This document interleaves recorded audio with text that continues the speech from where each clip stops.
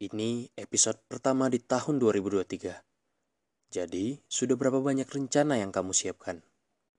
Entah nanti akan berakhir seperti apa. Entah terrealisasikan atau justru gagal semua. Entah seperti apa pada akhirnya. Yang penting, kita persiapkan semuanya dengan baik yang kita inginkan. Semoga terkabulkan. Semoga Tuhan beri jalan. Semoga sedih dari 2022 tidak dibawa lagi ke masa depan. Potongan suara hari ini berjudul 2023 dan kisah-kisah yang masih rahasia. Selamat menikmati.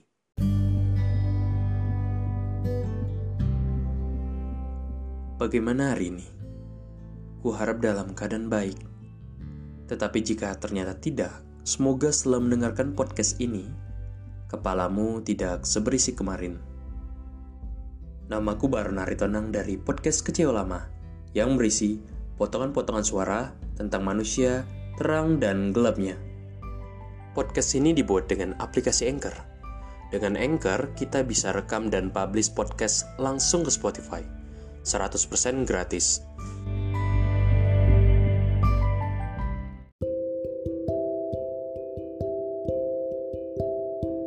Aku punya sedikit pertanyaan sebelum kita masuk lebih dalam. Pernahkah kau merasa lelah dengan hidup yang kau punya? Pernahkah kau berpikir bahwa lebih baik mati daripada hidup di dunia? Pernahkah kau merasa bahwa tidak ada kata adil selain di kamus besar bahasa Indonesia? Dan aku yakin kita semua pernah. Aku yakin kita semua punya sedih dengan alasan berbeda-beda.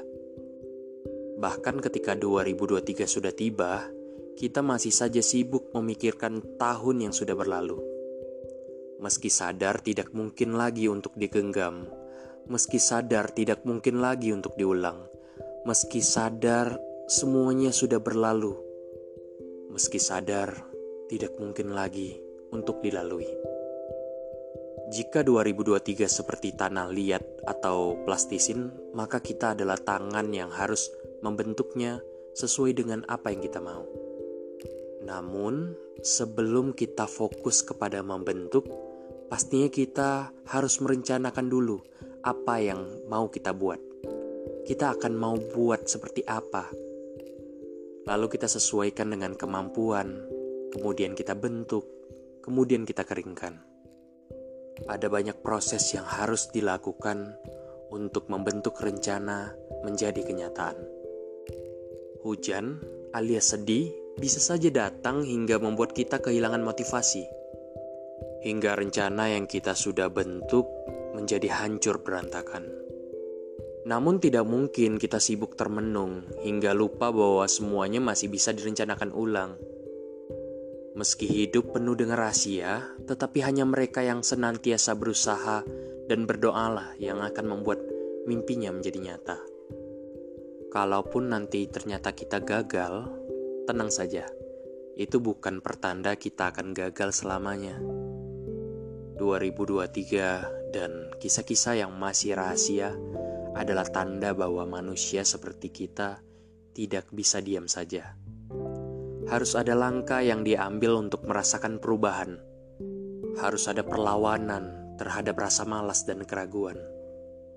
Banyak orang yang gagal justru karena tidak bisa melawan rasa malas dan keraguan. Ini pengingat untuk diriku sendiri juga. Aku tidak tahu apa rencanamu. Aku tidak tahu apa yang ada di kepalamu.